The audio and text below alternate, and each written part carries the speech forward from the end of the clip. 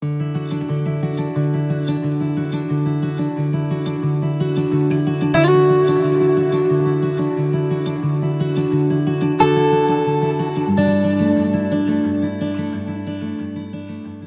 is Lee Habib, and this is Our American Stories, and we tell stories about everything here on this show, from the arts to sports, and from business to history, and everything in between, including your stories.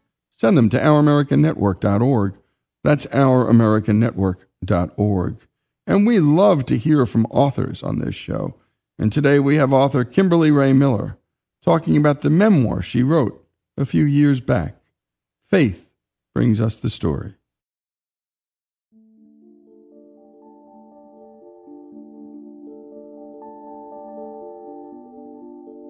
I just always knew that we lived in a dirty house and other people lived in a clean house, and that just seemed like the way things were. I realized it was something different and wrong when I was in kindergarten, and CPS was called to my home, and I remember my parents frantically trying to clean the house before the social worker's visit so that they wouldn't lose custody of me. And that's when I realized that living in a dirty home was a bad thing, that it was something that could destroy my life. And of course, I grew up just always making excuses why people couldn't come to my house. From that point on, I knew it was a secret, and in high school, I would just sort of always tell people, well, my house is being renovated, or my parents aren't home, they don't like people over when they're not home. I would always make some sort of excuse so people wouldn't come over. And when people were to drop me off at home, I actually had what I called my decoy house, which was a house around the corner from my actual house that was just this sort of unimpressive home that was neither fancy nor dilapidated. It was just very plain. And I would just have people drop me off in front of that, and I would walk up the sidewalk and wave at my friends and wait until they left, and then I would walk to my house from there. Kimberly Ray Miller is a writer and a mother of 2 small children. The life she has now is completely different than the home she grew up in. In her career, she decided to write a book about this upbringing called Coming Clean, a memoir. I started writing Coming Clean when I was 28 years old. And up until that point, I had been a writer. I mostly wrote gossip and health and fitness jargon, and that was sort of my niche. And I took a book writing class with an agent who had told me that you had to tell the story only you could tell.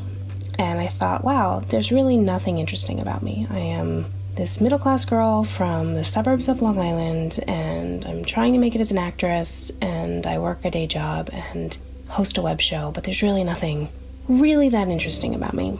And then my mom got sick, and she ended up going in to have her gallbladder removed, and they ended up severing the vein going to her liver. And she almost completely bled out. She was in the hospital for months. And while she was there, I was faced with the reality that there was something very unique about me and unique about my family, which was that I grew up in a hoarding home. My father is a hoarder, and the way that I grew up was unique. What I was faced with when my mom was in the hospital was that I needed to make sure that the home that she went home to was clean enough for her to heal, to be safe, and to walk around with a walker. And so I remember being in the hospital, walking into one of those rooms. She was on a cancer ward because that was just the only place they had room for her. And walking into one of those private family rooms where you sort of go to get bad news, and calling a friend of mine whose mother owned a cleaning service. And for the first time in my life, confessing that my family wasn't like other families, that I was a hoarder. Well, I wasn't a hoarder, my dad was a hoarder. And I came from a hoarding home, and that I needed help because my mom was being released from the hospital in 72 hours. And I basically said, I will give you every cent that I have if you can help me find people who will clean my parents' house. And up until then, I would go home every few months, clean my parents' house out, and then it would get full again, and I would go back and clean it out, and that was sort of the cycle that we lived in. But it was also something that seemed very normal to me. It was something that I didn't give much thought to. So after I sort of came out as somebody who had a very close relationship with hoarding disorder, I started remembering a lot of things that I had sort of put away in the back of my mind. I started remembering a lot of things about my childhood, about the houses that we lived in, and I realized that I did have a story to tell. And it may not be the story of every hoarding family, but it was a story of mine, and I have a very close relationship with my parents. I'm very close to my family. I don't blame them for the way that I grew up, and I felt like if anyone was going to tell this story, I wanted it to be me, because I wanted the way that people saw hoarding to be human, to put a human face on this disorder. So I started writing down all of these memories that I was having, and I remember calling the teacher from my writing class years earlier who had told me that I had to tell the story only I could tell, and saying, I think I have a story. And I went into her office, and she happened to be an agent. I told her my story, and she was like, yes, this is a book. And so I started writing Coming Clean, and Coming Clean came out in 2013, and it changed my life. The months between when I finished it and when it came out were the scariest of my life, because I really believed that once people knew that I grew up in garbage, that I didn't have heat or hot water, or that there were rats in my home. At one point there was a homeless person living in our attic that we just didn't know about because there was just so much stuff.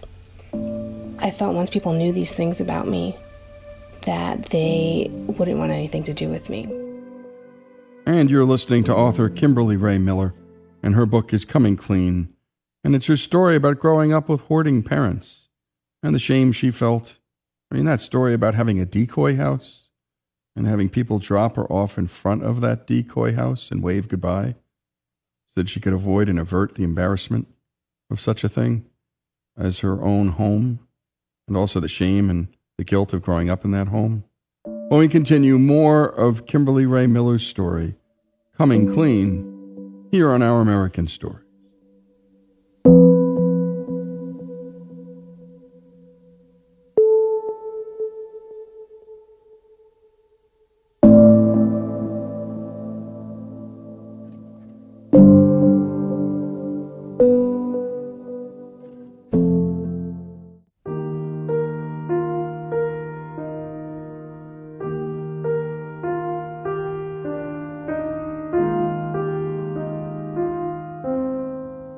And we continue with Our American Stories. We've been listening to Kimberly Rae Miller share her story from her book, Coming Clean.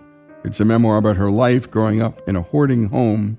We return to Kimberly talking about what it was like to write such a personal story. I've never been more emotional publicly. I lived in Brooklyn while I was writing Coming Clean, and I remember I would sit down at home to write and nothing would come. And then I would get on the F train to go back and forth to work or to see my boyfriend, who's now my husband. I would just break down. I used to carry a laptop in my purse so that I could write, because I knew that whenever I was around people, whenever I felt that energy of other people, that's when I started to remember everything, and I started to feel things very deeply, and then I would just start writing. So wherever I was, I wrote half of that book on my phone. What's funny is that I actually met the man who's now my husband while I was starting to write the book. And I sort of credit writing Coming Clean with the success of our relationship, because up until then, my whole life had been about keeping this secret about myself. Because of that, I sort of always internalized that who I was at home was a private thing. And so I have to say that I didn't always get very close to people in relationships, and I met my husband at the beginning of this process, and I was such an open wound, basically. I was just so open about everything, about who I was, about the trauma that I had experienced, and he stuck around. But I mean, I was actually ready to just be myself at that point, because I'd finally opened up. and allowed myself to be who I was publicly.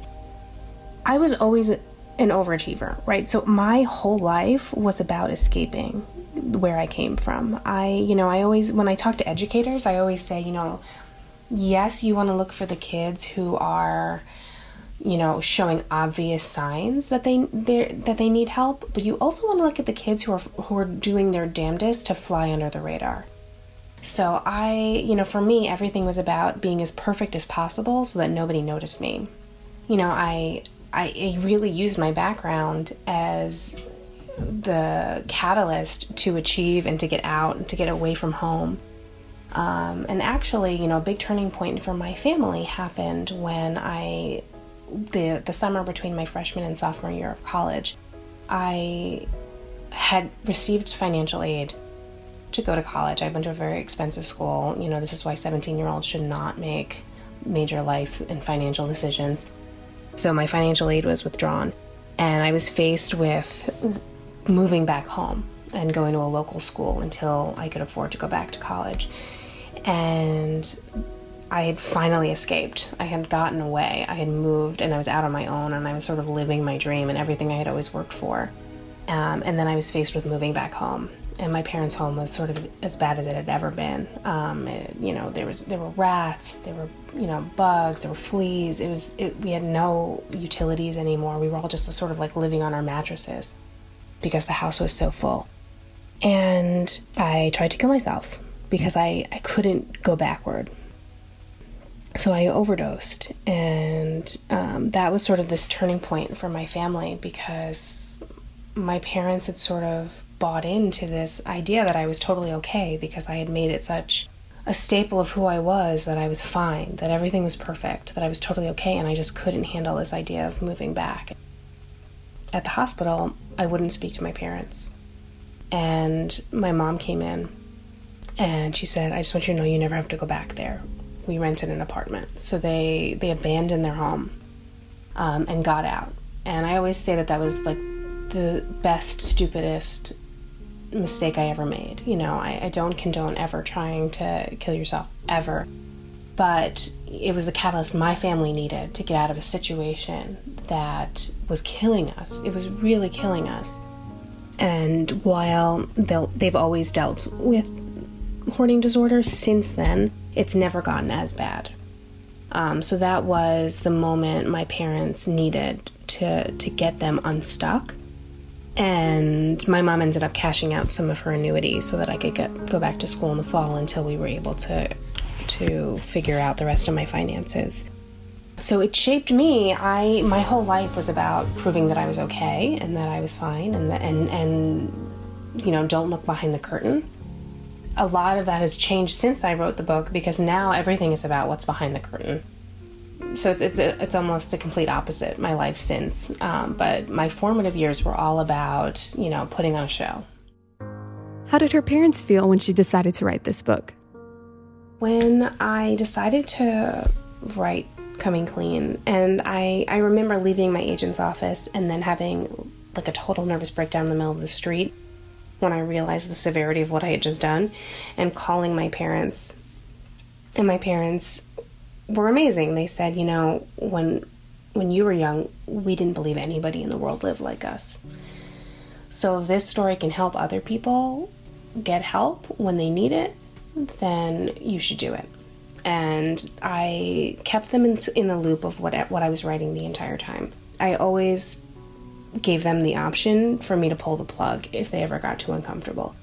Now, this isn't the way that most memoirists work. I'm part of a bunch of memoirist groups where people sort of, under the general belief that if people wanted you to write nice things about them, they should have been nicer.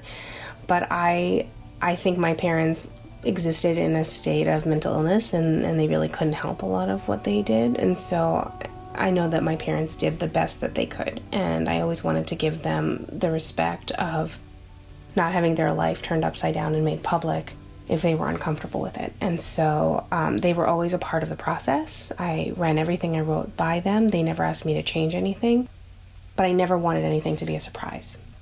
And I think one of the things that I learned through the writing process was that you can be angry with people and still love them completely. And I think that was one of the things that I had a hard time with growing up, was acknowledging the fact that I was angry about a lot of the things that I had to do as a kid to keep the secret, and the way that we lived. But that doesn't mean that I love my parents any less. And I would say that I am not bitter. Bitterness isn't something that I prescribe to generally, but I do have some anger, and I think that anger can be a healthy emotion, and it's okay to have anger. And that's been my biggest learning curve in all of this, is to sort of accept that anger is an okay thing, and to have it not impact my relationship with my parents.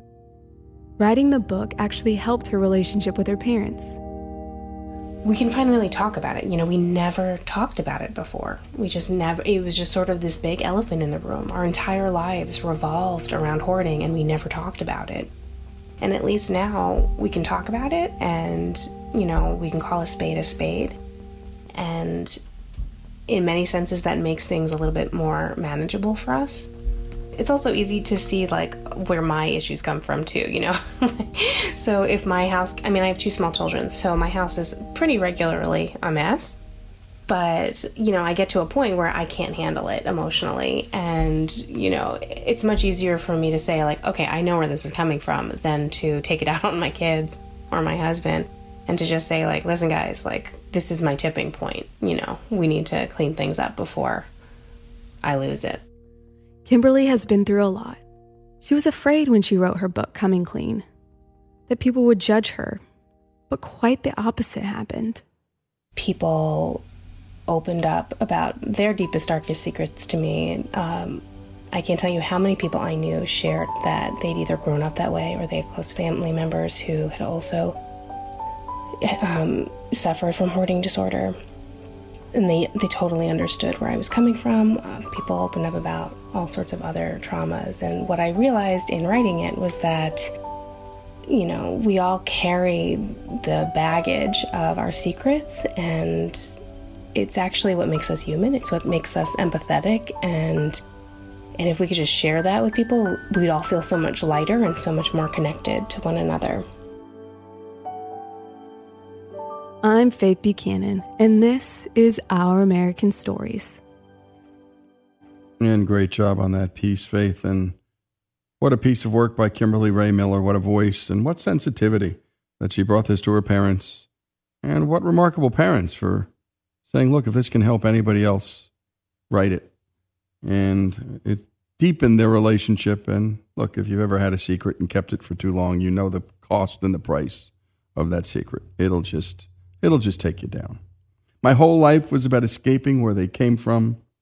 I flew under the radar, be perfect, and no one will notice me. And she's right. So many kids in our schools, or so many people around us, they're coming apart. They're just not showing it. And then that suicide attempt, my goodness, that rocked the family. And actually, it changed things. And again, it was not a recommended technique Kimberly Ray Miller suggested others pursue to help a family rectify some real problems. Kimberly Ray Miller's story, Coming Clean, her family's story, her family's secret unveiled, here on Our American Stories.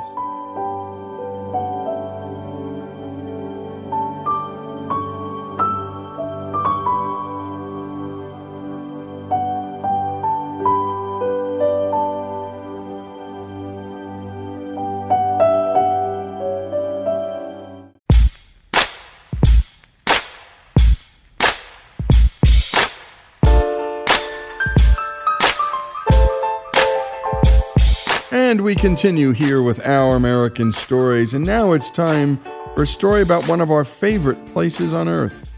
Our producer Jesse Edwards brings us the brief history of Disneyland, Part 1.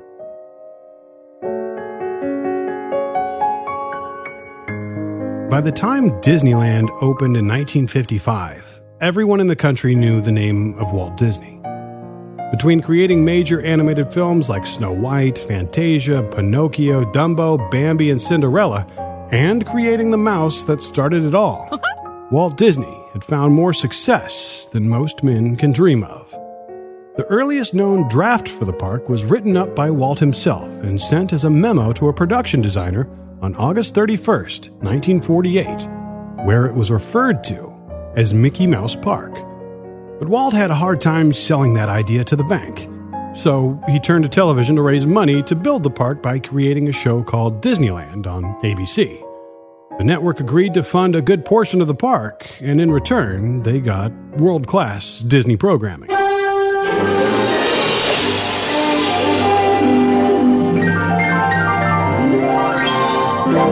Walt Disney's Disneyland. When you wish upon a star, makes no difference who you are. Each week as you enter this timeless land, one of these many worlds will open to you. Frontierland. Tall tales and true from the legendary past. Tomorrowland. Promise of things to come. Adventureland. The wonder world of nature's own realm. Fantasyland. The happiest kingdom of them all. Presenting this week, the Disneyland Story.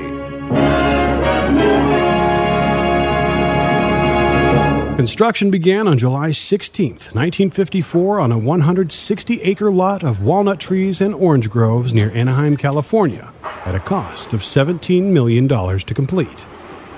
The park would open 1 year and 1 day later to invited guests and the media, while painting, hammering, and laying asphalt was going on within minutes of opening.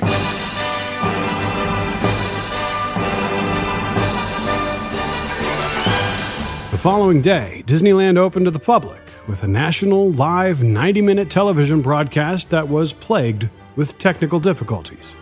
It was anchored by three of Walt Disney's friends from Hollywood, Art Linkletter, Bob Cummings, and future President Ronald Reagan. All activity on Main Street has ceased. Those carriages which have lined up for the parade to follow are full of celebrities. Walt Disney, Governor Knight, the mayor of Anaheim, and other dignitaries are talking to the three chaplains representing the Protestant, Catholic, and Jewish faith. And now, Walt Disney will step forward to read the dedication of Disneyland.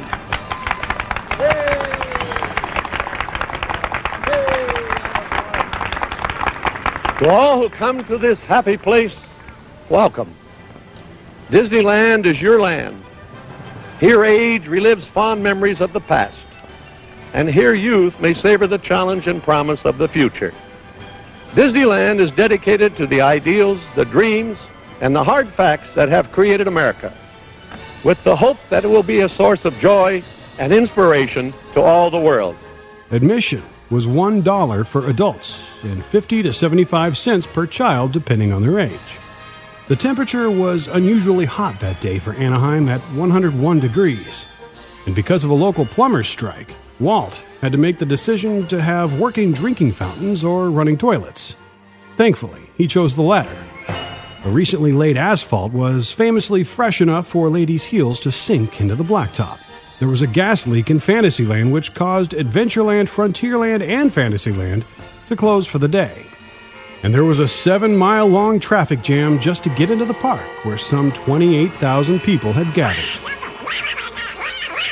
Despite the rough start, it only took 7 weeks for guest attendance to reach 1 million visitors. 12 different rides were running on opening day: Jungle Cruise, King Arthur's Carousel, Snow White's Scary Adventures, Dumbo, Mr. Toad's Wild Ride, Disneyland Railroad, Storybook Land Canal Boats, Mad Tea Party, Peter Pan's Flight, Casey Jr. Circus Train, the Mark Twain Riverboat, and Autopia. Bob Gurr is one of the original Imagineers who previously worked as an animator and later found himself building Disneyland rides for Walt Disney. Here's a secret weapon that Walt had. He had a sense of what you might be able to do, and I was very curious. He was not interested in your portfolio, was not interested in what you'd done. He was interested in what you're going to do next. It was a very, very interesting perceptions that he had. with those perceptions, he was picking out people right and left because he had a lot of people in the studio, had a lot of friends, and he'd say something. I'd say, I'm looking for a really, really good set designer. You know any good set designers? Yeah, we got a couple of buddies. They're working over at Fox. We got a couple of guys at Paramount. Could you talk them into coming over and talk to me? So he's got all these leads going right and left, gathering up all these people. It's almost like he's going to grow an orchestra, and the first thing he's got to do, he's got to go get the people who are going to play the instruments while he writes the music. It's that kind of a thing. I got swept into that thing that's going on in late 1954. I had learned there's this thing called Disneyland. It was on the LA Times, great big drawing, and I thought, oh, that's fabulous. I hope they build a place like that. I'd go. And go he did. One of the first projects Bob got to work on were the Autopia cars. As part of Tomorrowland, the Autopia cars represented the future of what would become America's multi-lane freeways, which were still just being developed at the time. Autopia car designed the body. He assumed if I did the body, I do the mechanical part. I just kept my mouth shut and I kept drawing. Long story short, we built 40 cars. One was a show car for Walt, 2 were police cars, so we had 37 cars running on opening day. At the end of the week, we had 2 cars running. You learn quick. I mean, stuff broke, and then we get down to the spot. Now we're going to teach ourselves what it takes to make a Disneyland. And that was a critical point, and everybody did stuff they've never done in their life. Because number one, there's no history of a Disneyland. There's nothing to research. We've never done it. Nobody's ever done it, so we're all going to do it anyway. And that was the inspiration that Walt could get you not to be scared to do that stuff. Do you know how much stuff was broken, worn out, and didn't work, and we were taking it out, putting it on the truck, and taking it back to fix it?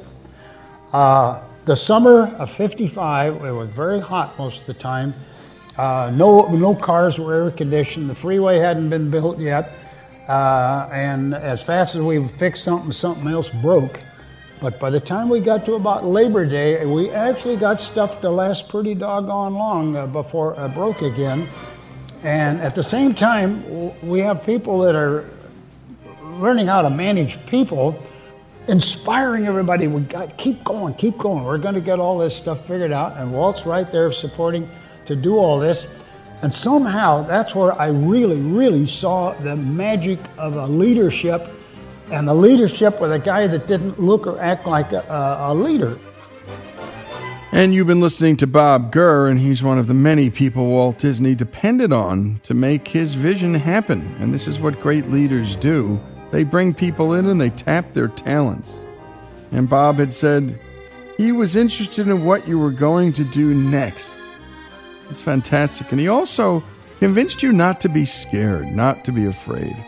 In the end, that's what makes for great leadership in the end. Buy into a vision, let people own a piece of the vision, and then cheerlead them on. And when we continue, more of the remarkable story of Disneyland here on Our American Story.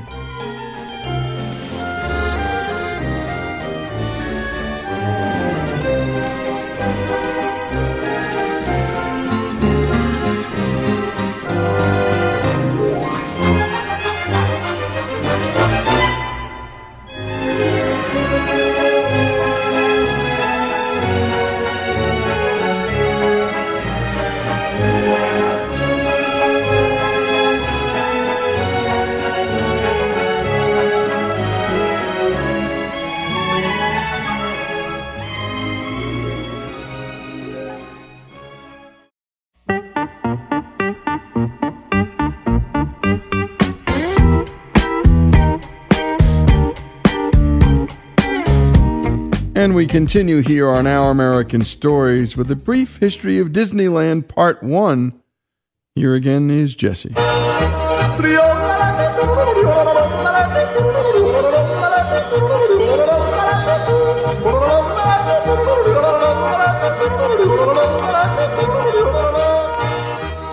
January of 1960, 20 million people had visited the park. On January 21st, the grand opening of the submarine ride, monorail, and the Matterhorn took place. Bob Gurr was tasked by Walt Disney to design the Matterhorn roller coaster, but Bob didn't know anything about roller coasters at the time, so he improvised.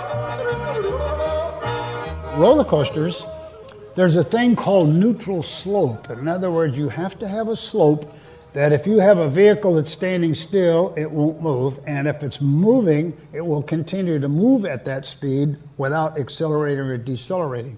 This is the golden angle. The car goes down and comes back up, but not all the way back. It only comes up to the neutral slope. In between, it changes speed. It changes drag, aerodynamic drag, wheel drag, time of day, temperature, oil in the wheels. I need to know trigonometry, and I got an F and pass in Geometry 1 in the 10th grade. And I need trigonometry. Luckily, I had a little book about, old days you had a chart. I looked it up and said, oh, trig, 15 minutes. Why does it take a semester to learn trig? It's here, 15 minutes, okay. But that's the way we do stuff at Disney. We got to go like mad. They had a secret weapon to cover the neutral slope. Booster brakes. How many times you ride the Matterhorn and if you're in the front car, you see a little tire that's rolling? All right, the bottom of the car is flat. If the car is too slow, it comes up to the top of the hill where it's going to stop, the booster brake pushes the car over the hill. What happens if you're going way too fast? It slows you down. Magic invention by necessity. More than 800 gallons of paint were used to create a realistic look of heavy snowfall on the original Matterhorn, and it was the first major expansion of the park since its opening in 1955. It was the first roller coaster in the world to feature a tubular steel track and an electronic dispatch system which allowed for more than one car at a time to be on the track. There's even a secret room at the top of the Matterhorn where Disneyland employees can take a break and even shoot some basketball hoops. A year after opening the Matterhorn, construction of New Orleans Square began on the other side of the park. At a cost of more than $18 million to build, it cost more than the actual Louisiana Purchase, and it's home to the most popular rides in the park. Now, Pirates of the Caribbean was originally supposed to be a walk-through wax museum, but after Walt's huge success at the 1964 World's Fair with a prototype of It's a Small World, he decided to make Pirates a water ride. Psst, avast there. It be too late to alter course, mateys. And there be plundering pirates lurking in every cove, waiting to board. Sit closer together and keep your ruddy hands inboard. That be the best way to repel boarders. And mark well me words, mateys. Dead men tell no tales. Ye come seeking adventure and salty old pirates, eh? Sure you've come to the proper place. But keep a weather eye open, mates, and hold on tight, with both hands, if you please.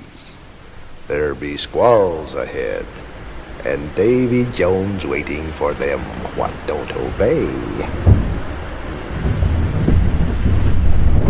In fact, there are 630,000 gallons of water, 53 animatronic animals and birds, 75 animatronic pirates and villagers in the attraction, and it takes 3 days to empty and refill the bayou for renovations. Alice Davis was one of the original Imagineers to help develop the ride. She was responsible for the hundreds of intricately detailed costumes worn by the lifelike animatronics. Since I was working on the costumes, I started thinking, they should have more than one costume. They should have 2 costumes for each figure, because if something happens, there's hydraulic pipes, cords that go through.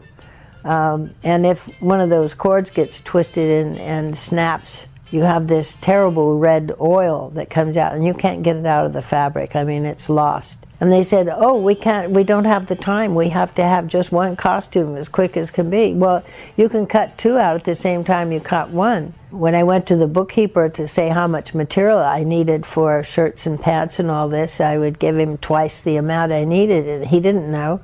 So I made 2 costumes and I hid 1 set. Sure enough, when the ride opened, everything was fine. excepting about a month and a half later, they had a fire. They came running to me, oh, what are we going to do? We have to keep the ride closed till we get more costumes. And how long will it take you? And I said, well, I will have everything ready for you in a half an hour. Well, and I showed them that I had made 2 sets. And they didn't know whether to hit me or kiss me, so. But the show was only closed for 1 day. That's one day that Walt Disney would never see, because he died 3 months before the ride opened. Walt was diagnosed with lung cancer and passed on December 15th of 1966, at the age of 65. Walt Disney was cremated, and his ashes were interred at Forest Lawn Cemetery. But there's another ride in New Orleans Square that Walt had been working on before he crossed over. When hinges creak in doorless chambers, and strange and frightening sounds echo through the halls, whenever candlelights flicker, where the air is deathly still, that is the time when ghosts are present, practicing their terror with ghoulish delight. Welcome, foolish mortals, to the Haunted Mansion. I am your host, your ghost host. Kindly step all the way in, please, and make room for everyone. There's no turning back now. The Haunted Mansion was originally designed to be a museum of the weird, a museum of strange and haunted items from all over the world. The concept then morphed into a haunted walk-through wax museum similar to the way Pirates of the Caribbean was developed. Many of the attractions leading up to the ride itself inside of the Haunted Mansion are the early concepts for the Museum of the Weird. The man who came up with these original concepts is legendary Imagineer Rolly Crump, another Disney animator who was recruited to design rides at Disneyland. I remember seeing a movie, Beauty and the Beast, that was made by Jacques Cousteau, the French director, of this monster that would come home at night into his castle, and all the arms on the wall that held the torches would help him go forward with him. And then there were faces over the fireplace that looked at each other, and steam came out of their mouths. And I thought, that's the kind of stuff we got to put in the Haunted Mansion, because prior to that, it was just a bunch of eyes going back and forth and footprints on the ceiling and stuff that I felt was kind of corny. But this was the thing that I loved about Walt. If you always had to show him something he'd never seen before. He didn't want to constantly trace himself. And I think that that's the one thing I offered to him, was the imagination of doing something different.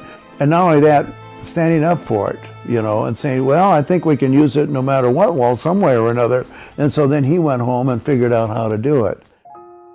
And that is perhaps what Walt Disney did best, turning imagination into reality. With nearly 20 million visitors to the park each year, it costs somewhere around $3.5 million just to operate the park every day. But Disneyland is so much more than statistics and earnings. It's the smell of warm churros in the air on a warm summer night with your family. It's the look on your kid's face when you bring them to the park for the first, second, or third time, and getting to relive those moments with them as you remember when your parents took you there as a kid, like mine did. It's like Walt said, here, age relives fond memories of the past, and here, youth may savor the challenge and promise of the future. Disneyland is dedicated to the ideals, the dreams, and the hard facts that have created America, with the hope that it will be a source of joy and inspiration to all the world. And to think, it all simply started with a dad who wanted to build an extraordinary place to spend time with his kids. Well, it came about when my daughters were very young, and Saturday was always Daddy's Day with the 2 daughters.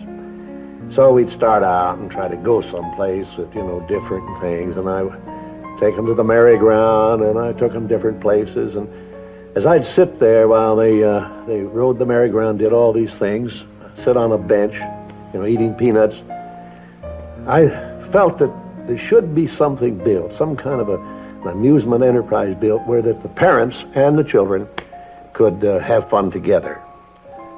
So that's how Disneyland started. Well, it took many years. It was a whole period of maybe 15 years developing.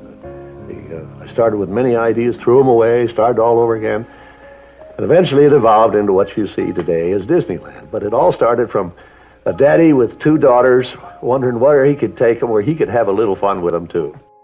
For Our American Stories, I'm Jesse Edwards. And great job as always, Jesse. And my goodness, there's one line at the top of my notepad here. The animators were tapped to design rides. What a crazy idea you'd think on the surface. But engineering decisions can get made later. The Imagineers had to imagine up what these new rides would look like. What a story, the brief history of Disneyland, Part 1. Looking forward to more from Jesse, here on Our American Stories.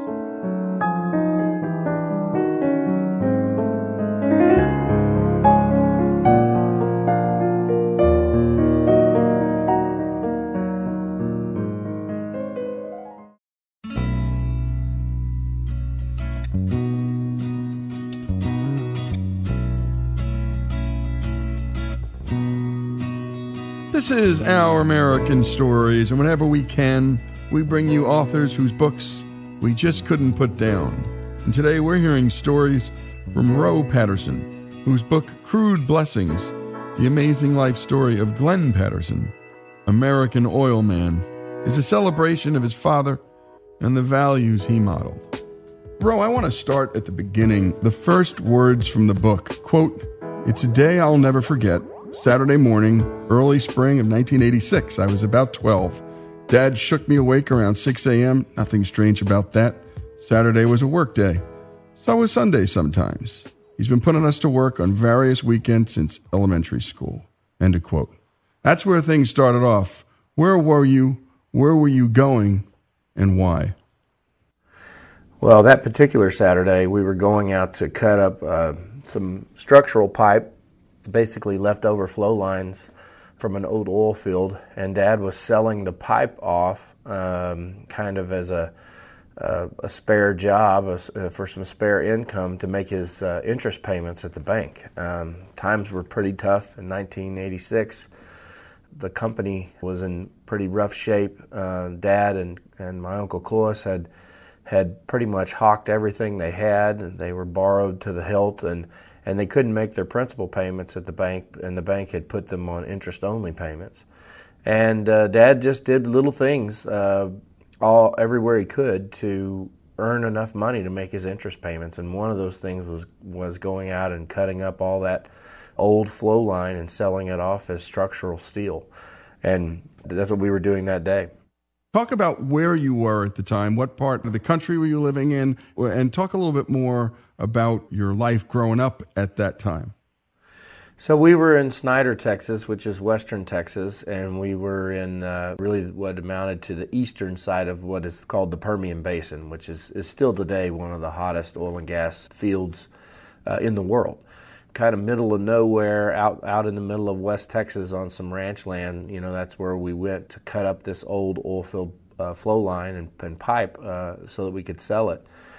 For a 12-year-old kid, you know, the world was pretty small. I mean, I didn't think there was much else out there besides West Texas. And let's talk about your dad's dad as we dig into the story of your father, and that's what this really is. This is a father-son story. But your father had a father. And you say this about him, quote, "He worked hard at working hard. My dad was raised by this man and by these principles." Talk about your granddad. You know, my granddad was an interesting character. He came from a generation that really prided themselves in how hard they worked. They took a lot of pride in the fact that they had steady work and that they worked hard at their jobs. And he felt, my granddad and my dad to a great extent, and I still do today, that a man is measured by his efforts and how hard he works, not necessarily for how much money he's accumulated. And so wealth was not an impressing thing to my grandfather. He was just a hard worker. And my dad was raised that way, you know, that you measured a man by how hard he worked at a particular job. And, my dad, to a large extent, raised my brother and I the same way. We still today will say things about, individuals in the company that I run. I will label people sometimes. Well, that guy's a hard worker, or she's a really hard worker. And that means a lot to me. It's not necessarily a quantification of their success. It's that when they apply themselves, they're driven and they have a sense of urgency about accomplishment in whatever task or activity that they've chosen to endeavor on. That's a big deal to me. Yeah, it is indeed. Let's talk about poverty. Dirt poor was how my father described his upbringing. Talk about your father, where he grew up and how. He was born in 1946, by the way, just a year after World War II ended. And these were a lot of American men coming home from real tough battle. Yeah, and, Dad was one of these guys. They moved around a lot when he was a kid, kind of town to town, chasing work. And Dad was definitely got to witness all of that. And they had to work at a young age. My dad had to start helping out at a young age, just kind of like I did. They didn't have a lot. They farmed a little, and they cut up scrap iron. He got his nickname because he cut up scrap iron. He was kind of a master of junk. He would recycle stuff and sell it off. And then always in our part of the world, there was the oil field as a source of income. And so my grandfather, my dad, myself, we're all products of what the industry brought to our area, our geography. Indeed. You also say about your dad, quote, he didn't learn much from books. He would learn from people. But he had an intelligence and an instinct that came from his gut. You also note that he was small for his size when he entered high school, but grew up to be a bit of a brawler and a bit of a truant in high school. Well, he was a little bitty guy when he started high school. I think he was one of the smallest boys in his entire high school class. But by the time he graduated and got into college, he was about 6'4", and he weighed 220 pounds. So he grew up quite a bit. He's a tough guy.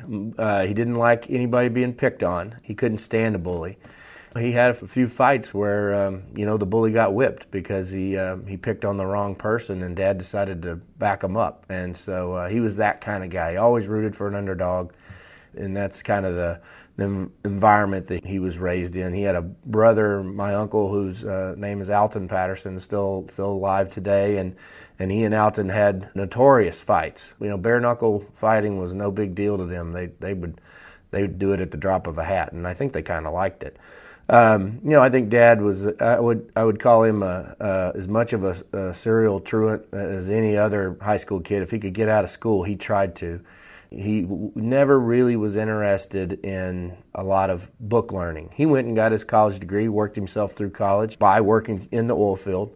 He wanted that degree so he could go be a school teacher and get out of the oil field, and then he thought about going back into grad school at one point, just so he could become a principal, because he figured, well, if I'm going to be in a school system, I might as well be the boss of the school.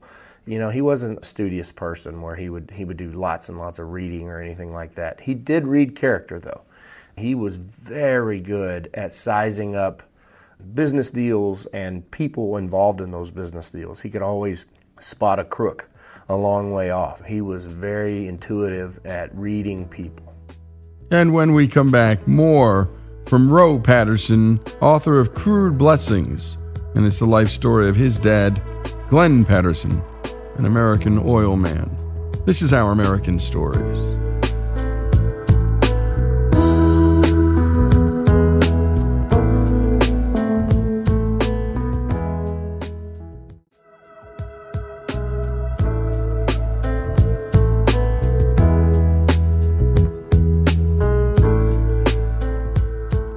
And we're back with Roe Patterson, the CEO of Basic Energy Services and the author of Crude Blessings, which is a family story centered on his father, Glenn. But of course, we can't really understand our fathers without talking about our moms. And Roe, your mom, she had experienced some real heartbreak before she met your dad. Talk about that. Yeah, my mother would. She had gotten pregnant in her first marriage to a gentleman that she ended up parting ways with. So there she is, a single mom with a child, very young. Did fall in love again with a highway patrolman, and had a good life. She enjoyed being married to him. Wasn't married to him very long, and tragedy struck again. He died in a car accident. And now she'd, been married twice, still raising a young child on her own, and really wasn't looking for another relationship when she met my dad. But my dad had a best friend, and that best friend was dating my mom's very good friend. And so they double dated some, and she liked him, and they had a lot of fun when they would go out. He made her laugh. And so the relationship just sort of blossomed from there. But neither one of them were looking, for that kind of love when they found it. And that's something that we know happened because they get married, and ultimately he chooses to teach with her. They go out to a little city called San Antonio. And talk about what that was like for your dad, because it's so very different than what he would end up doing. Did he ever talk to you about the years he taught? And ultimately he reffed too, I remember, right? Right, he was a basketball referee. He loved it. They both loved it. And they loved San Antonio. Mom was a drama teacher, and Dad was a DECA, or a life skills teacher. One of the first things he had to do when he got married to my mom was teach her how to balance a checkbook, because she couldn't do it, because they just didn't have very much money. But they loved their life. It was simple. And they weren't ever going to be very wealthy, but Dad, he said, it was a good time to be young and married in San Antonio. I think that reality was starting to set in when I came along, a second child. School teachers at that time, and still today, don't make near enough money for what they do. And the bills were starting to pile up a little bit, and that's why when the oil field came calling, it had a certain attraction. Let's talk about a man named Cloyce Talbot, but for him, you never know what would have happened. Cloyce was my uncle. He married my dad's sister, and the closer that Cloyce and Dad got to know each other, the more they liked each other. Cloyce had gone to Texas Tech and gotten a petroleum engineering degree. He had started a couple of companies, and he was in search of fortune in the oil and gas industry. And he liked Dad's work ethic. In fact, Dad used to work for him part-time during the summers when he wasn't teaching school. And Cloyce really liked the way Dad ran his equipment and took care of things, and the natural human leadership that Dad possessed. He was very capable of getting people enthusiastic about doing their job and doing it well.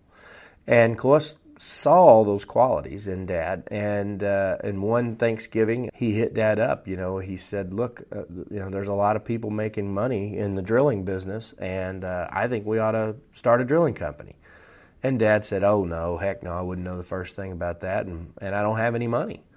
Cloyce said, "They're loaning money every day to guys that are not as smart as you and I. We ought to go raise some equity with some investors, go get some loans, and go build some rigs." Cloyce has an infectious personality too. He's a good salesman and very optimistic, a real hard charger, a hard worker also. And he finally talked Dad into it, and the rest was history. They started with a big loan, a few investors, and went out and bought one old rig, fixed that thing up and put it to work. Little by little, that's how they started, the second largest drilling company in the world. And I love the part where he called his partner finally after pondering this and said, "Why the hell not?" And that's just, that's a remarkable spirit. I mean, leaving something and particularly with kids and a mortgage to just go out into this unknown world, that took a lot of guts. Talk about oil and also the odd things that happen in your business, the huge swings in prices that sometimes a great success can suddenly and dramatically turn into an epic loss. That is an understatement of all time. There's no more cyclical industry than the energy industry. Oil drives the world. It's our number one stock for all fuels, whether it be gasoline, kerosene, jet fuel, diesel. It's the base component for all plastics in the world. You know, the world can't live without energy and without crude oil. It is still a fantastic industry. You can go from rags to riches or riches to rags faster in this industry than any that I can think of. If you see a very successful oil and gas entrepreneur, you're probably looking at someone who's been broke multiple times in their life before they gained their ultimate success. That is true to this day. I know very few successful people in my industry, including me, who haven't been busted at some point. And I can't think of a more American kind of a resilient, entrepreneurial, fun industry than our oil and gas industry, where you see so many people become wealthy because they work really hard at it. And so it's a fantastic and amazing industry. There's days when I hate it and I wish I knew how to do something different, but most days I wake up and I feel pretty blessed. Your dad and his partner began in 1977, and that was, I guess, a pretty good time to start a drilling company. Why was that? Well, the OPEC had cut off some supply. They were trying to control market share globally, and it had run some prices up. So there was a real desire in North America to produce, our own energy, our own oil, so that we wouldn't have to face, gas shortages and gas lines and be constantly dependent upon foreign oil. So it was a real boom time in the late 70s. It was a good time to jump into the business. Let's talk about drilling. It's no duck walk. And the hard part about starting a drilling operation, it turned out, was finding good rigs. Talk about that. Yeah, so the industry is definitely not an easy one, and it does require a lot of ingenuity. We're constantly improving it and gaining on efficiencies. You can imagine that the drilling wells in the early 80s or late 70s versus drilling wells today, we're kind of quantum leaps ahead as far as technology, but the general sense of what we're trying to accomplish is still the same. We're searching for buried treasure. The thing about Clovis and Dad starting in the drilling business together, Dad had worked on rigs his whole life, but he didn't have the foggiest idea of how to run a drilling company. And Clovis thought that Dad knew what he was doing, and Dad thought Clovis knew what he was doing. So it was the blind leading the blind when they really got off and got into the ditch and got multiple rigs they were trying to run. But they worked at it, and they worked well together. They put together a great team of people. They surrounded themselves by as much wisdom as they could. There were fits and spurts there, but they finally started to hit a few base hits and some doubles along the way there in the early 80s before the next oil field crash kind of found them in the mid 80s. I love that you wrote this about investors and what they were probably thinking. My God, these guys can't drill one well. How are they ever going to build a company? They lost $800,000 in their first 2 years. They hung in there and they stuck it out. Talk about that resilience because it's coming in handy right at the beginning of this business, isn't it? Oh, and it comes in handy every time we have a big cycle shift in this industry. You have to have a never say die, never say quit kind of attitude. They ran into several really bad cycles along the way. My dad used to say, hey, we were bankrupt, we just didn't file the paperwork. One thing would always lead to another, and I think that their faith in God, their faith in each other, the hard work, the tenacity that they showed, they always found a way to just get out of the ditch, dust themselves off, and get back to making money again. Dad used to say, I'd rather be lucky than good. Have you ever noticed how lucky a hard-working man is? And I think he would also say today, have you ever noticed how blessed we all were? They definitely had their share of hiccups along the way. They were land drillers for the most part, and they got into the offshore drilling business, and it almost wrecked them, almost completely sunk the company. And they ended up having a catastrophic loss of one of the pieces of equipment in the Gulf. It fell over. It was called a punch-through, and it was a natural occurrence. It was something you insured the rig for, and when they figured out what the insurance was going to pay, it ended up paying all their debt off and getting them back out of the ditch again. And they sold the rest of the equipment and made out like bandits. But it was just unbelievable amount of luck that did it for them. And luck never hurt anybody. We were bankrupt, we just didn't file the paperwork. I just love that. To learn more about the resilience of Glenn Patterson, his son Roe is the author of Crude Blessings. Their story when we return here on Our American Stories.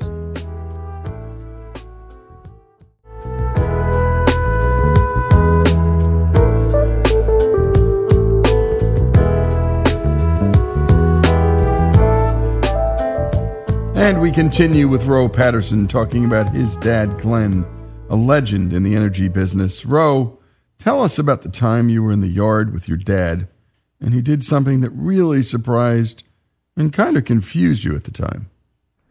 My dad was very competitive, but he also had a lot of respect for another competitor.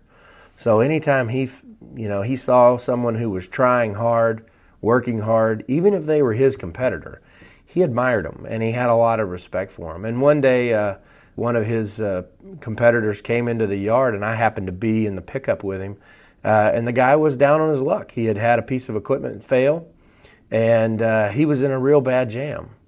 He knew that Dad had a spare piece of this special equipment that was needed, and he needed it, and he couldn't get it anywhere else. And he had come to Dad for help, and Dad never batted an eye. He loaded that equipment up for that gentleman and said, "Pay me when you can. Good luck." Never thought twice about it. And I was dumbfounded. I was like, that guy's, you're bidding against him every day for jobs. Why would you help him? And you know what? He just looked at me and he almost couldn't figure out why I was asking. He said, because he needed help. And it was the right thing to do. And he met every challenge in his life that way. Dad wasn't an extraordinarily religious person early in life. He was later in life, but early in life he really wasn't. But he lived his life by some very godly principles. To treat others as you want to be treated was probably one of his biggest mantras, and he always did. He always tried to treat people the way he would want to be treated and treat them ethically. And so it didn't matter if it was customer, competitor, vendor, employee. He wanted you all to be treated well when you had a dealing with him or with his company. Tell the story of Jody Nelson, because one person like him can destroy a company. And we had talked earlier about your dad having a keen eye for character, but as keen as any of our eyes are, one can always slip through. Talk about Jody. Yeah, he was a young guy, a sharp guy, very likable. Clois and even Dad had given him a lot of responsibility. He'd moved up through the organization. When it came time where they needed a new CFO, they gave him a shot. He was very young, but they thought he was very capable as well, and that under the tutelage of both Clois and Dad and the rest of the board members, they felt like he could fulfill the role. What they didn't know was that the guy was diabolic, and he had a huge fraud invoicing scheme that he was running in the background, keeping it hidden from the auditors, keeping it hidden from the board. And Patterson was doing extraordinarily well during this time frame, and so the profits weren't missed because the company was making so much money and doing so well. When it finally all came crashing down on this guy, he got caught over a little tiny expense account.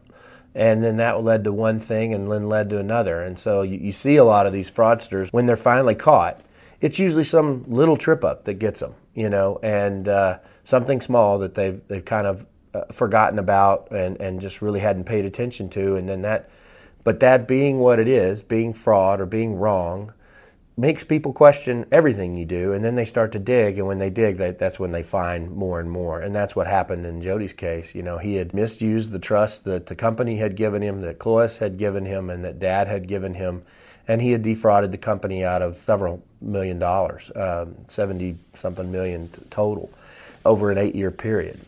He ended up going to federal pen, I think, for a 25-year sentence with no chance for parole, and it ruined his life. And it's just a shame to see someone get so sick with greed that they were able to do that. Both Clois and Dad were always very disappointed that they didn't sniff him out quicker and keep it from being such a wreck of a story, both for for the company and for Jody himself. Yeah, it had to hurt Dad and his partner on the deepest level, because that kind of betrayal is personal, A, and B, it's reputational. Let's talk about the merger that changed the family business. You wrote this: "It was a proud moment for my father. In 2 short decades, the former San Antonio schoolteacher and basketball referee had catapulted himself to the helm of a company worth $2.6 billion. Talk about that.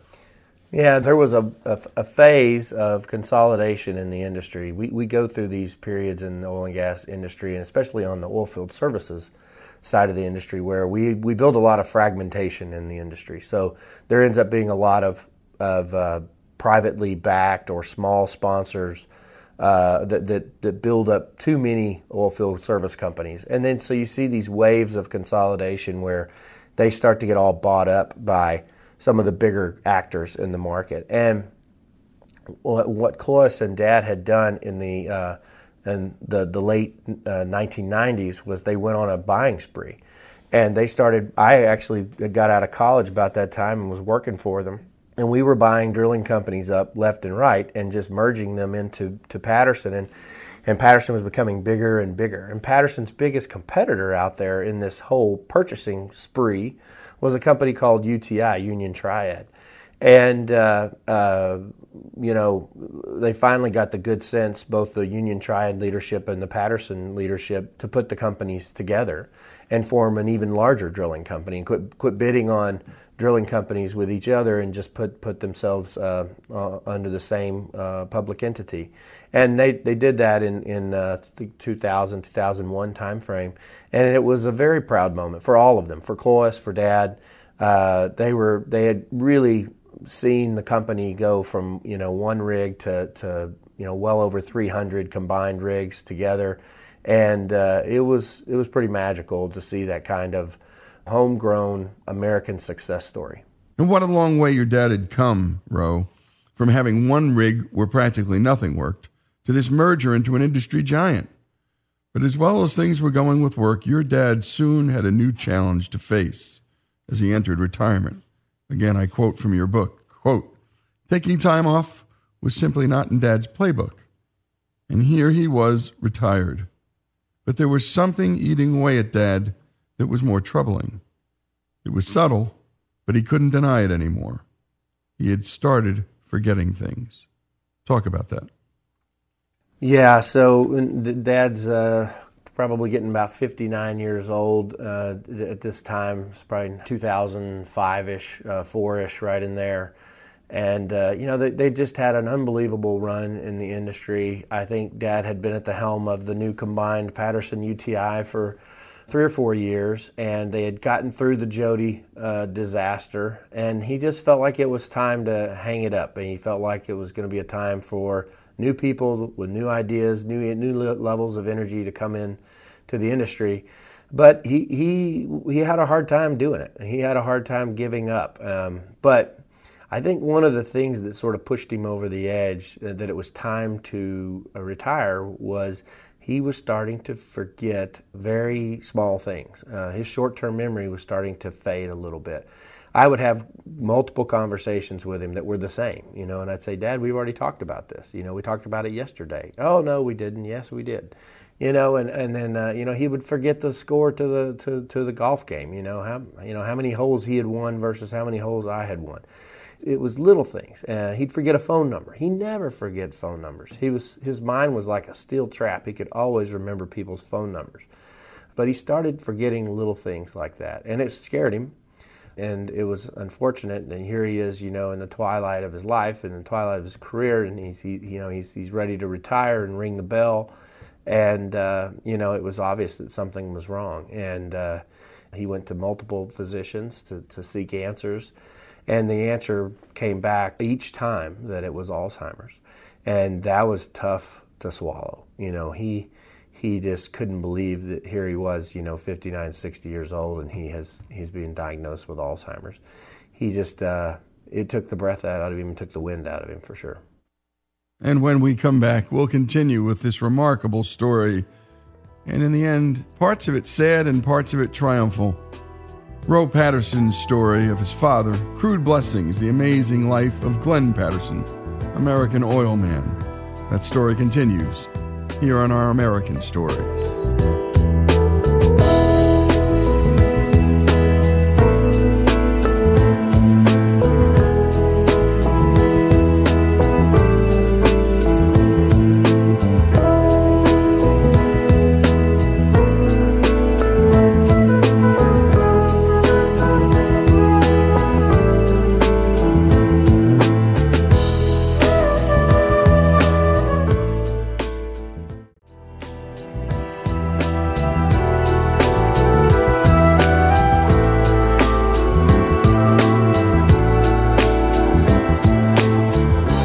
And we continue with the story of Glenn Patterson as told by his son, Roe.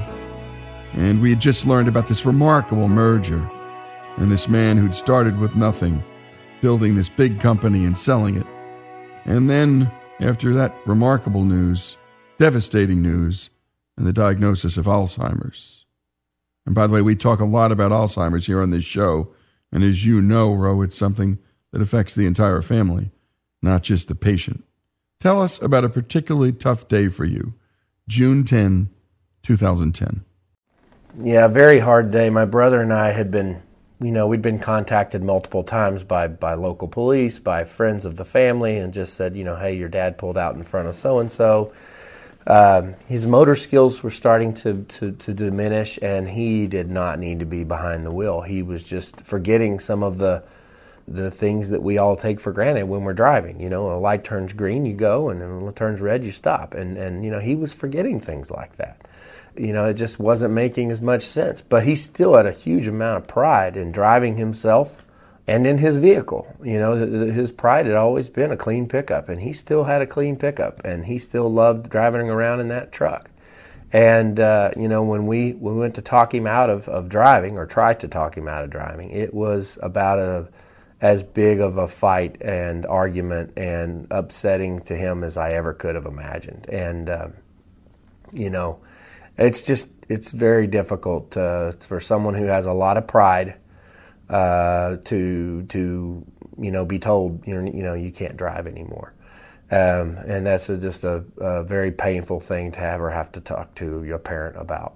Indeed. At one point, I think things got so bad for your dad that he actually thought about just giving up and even suicidal notions. And you wrote this: "My heart sank. The man who never quit, who never gave in to adversity, always pushed ahead no matter what, and modeled that for everyone around him, was ready to quit."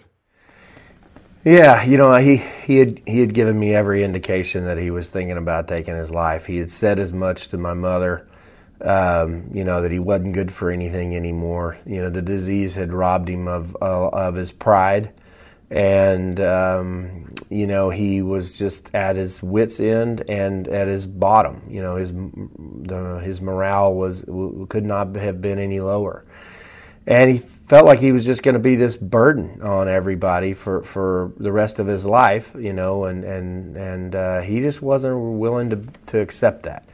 I quickly removed the firearms from the house and made sure that there was no way he could do that. But it's something that our family just had to deal with. I think a lot of families, when you're dealing with something like cancer or Alzheimer's or any of these diseases that can be terminal, it's definitely something that patient has to deal with and overcome, is their mortality, and that ending it quickly and could be one solution, but it's not the right one for your family or for yourself. But it was a difficult period that Dad did overcome, and he found quite a lot of joy in religion after that. But it kind of took him hitting rock bottom before he found that. Yeah, let's talk about that. There was a lot for your dad to take in almost at once. The embezzlement, the retirement, the exit from his company, all tough things. Then the Alzheimer's. Let's talk about your dad's faith walk. You wrote this, quote, "All of these things, they all hit him at basically the same period of his life. No wonder he wasn't at peace. I did a lot of praying for him that year. So did Mom. We asked the Lord to help open Dad's heart. but everyone is responsible for their own salvation. You can't make a horse drink, especially a stubborn mule like Glenn Patterson. Talk about your father's faith walk as a young man and man. You know, he always had a strong belief in God. He didn't practice religion very well. He was not a good churchgoer. His mother was very religious, and he was raised on those principles of honor and integrity and ethics and doing the right thing and being good to people, giving to others in need. And he did a lot of that in his life. He lived a very godly life, as I said earlier, without even really understanding why or how. But at the end of his life, he wanted a personal relationship with God that he hadn't ever had. That he, that prayer life, that intimacy with God that was missing, he went looking for it, and he found it. And it was unbelievable to see that kind of transformation of him. And when he found his religion, he faced it like he did almost everything in his life, with tenacity. He went to church every single Sunday. He sat in the same spot.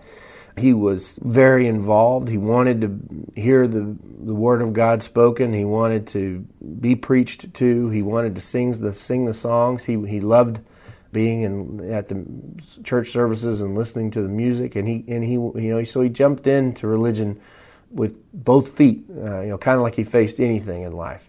So it was a very peaceful thing for my family to experience after we had just seen him go through all of that adversity. I want to get to one moment between your mom and dad in this great book. And your story started like this, quote, "He looked in my mom's eyes. There's no fixing what's wrong with me, is there? It was one of the few times my mother says my dad really faced his illness. No, I don't think God intends to heal you. For whatever reason, this is his will for you. Your dad took it stoically," you wrote. "His faith was now strong enough to accept God's will fully. He knew he was no longer in charge and would never be in charge again. He never really had been in charge at all. What a relief." Yeah, Dad was, he was the one everyone looked to. He was the leader. He had the answers, both in his company and his personal life. He was a leader of men. And there was a lot of responsibility that comes with that when you're a leader like that. And, people look to you for the answers to predicaments or problems or solutions to challenges. And for him to face that rationalization, that there was nothing he could do about Alzheimer's, and that God was in control and was going to take care of him, he was relieved. He was finally at peace. He didn't have to do anything. He didn't have to be the go-to person. God could do that for him. And I think it dawned on him, and it hit him at just the right time that it needed to. Indeed. I want to read from your eulogy, and I think for anybody listening out there who wants to take some lesson from this, and I think it's why you put it in your eulogy, and Rose, so I'm going to read it. You said, "Dad was a Christian, but for most of my life he was not. I knew he wanted me to know Christ, but he wanted very little relationship with God for himself. He didn't come to church with us, and we didn't talk with him much about God. When we did talk about it, he would say, 'God and I have an understanding, and don't worry about me.' But I did worry. I worried I wouldn't see him in heaven. You see, it was pride that prevented him from being saved, and we knew it, and he knew it. It wasn't shocking. I've known many men who suffered from the same problem. In fact, we all probably have." Talk about that pride and how blessed you were to see that fade away at the very end. Well, I think so many times, human nature is that we have to solve certain things. There's always problems that we have in life, and we are the ones that have to handle it, right? And I think as men, you slip into that misconception a lot that you've got to handle it. You've got to step up for the family and take care of certain things. I think for Dad, it was a blessing later in life to realize that no, you just have to have faith. You have to give up your will so that his will can be done. And that's a difficult transition for anyone to make. It's a challenge I think we have our whole lives, is to submit to, a higher authority and a higher power and that will of that power. And that submissiveness is a pride thing. It's I'm got to take care of this. This is my issue. You take care of you, I take care of me. And the truth is, we all need help. And I think that's what Dad found later in life. It just took him a lot longer. But I was proud of him and proud for him that he had finally figured out that God was in control and that all he had to do was believe and pray for his will to be done in his life. Indeed, and I'll close with the final words of your eulogy. I believe Dad's legacy and his testimony should be this: it is never too late for Christ, and it's never too early. Dad was a good man and a great dad, but he had many flaws, just like we all do, and he was a sinner. He wasn't perfect, but because he was broken and believed, he's perfect now. And thanks to Roe Patterson for that remarkable tribute to his own dad, and families that don't know their own stories. Well, how sad. And we're trying to correct that. And we want to hear your stories, your family stories, a father, a mother, a grandparent. Send them to OurAmericanNetwork.org. By the way, this has been a running series about a town, too, this remarkable town, Midland, Texas. Send some stories about your town, because we'd love to tell a story about another town. The country is filled with so many great towns and communities. And by the way, thanks to the Sparks family. They recommended the Patterson story. And the Sparks family, well, we did a story about them too. Don has 11 family members spanning 3 different generations working at his 29-person company, Discovery Operating. And you can hear that great family story at OurAmericanNetwork.org as well. Roe Patterson, Glenn Patterson, their stories, the Patterson family story, here on Our American Story.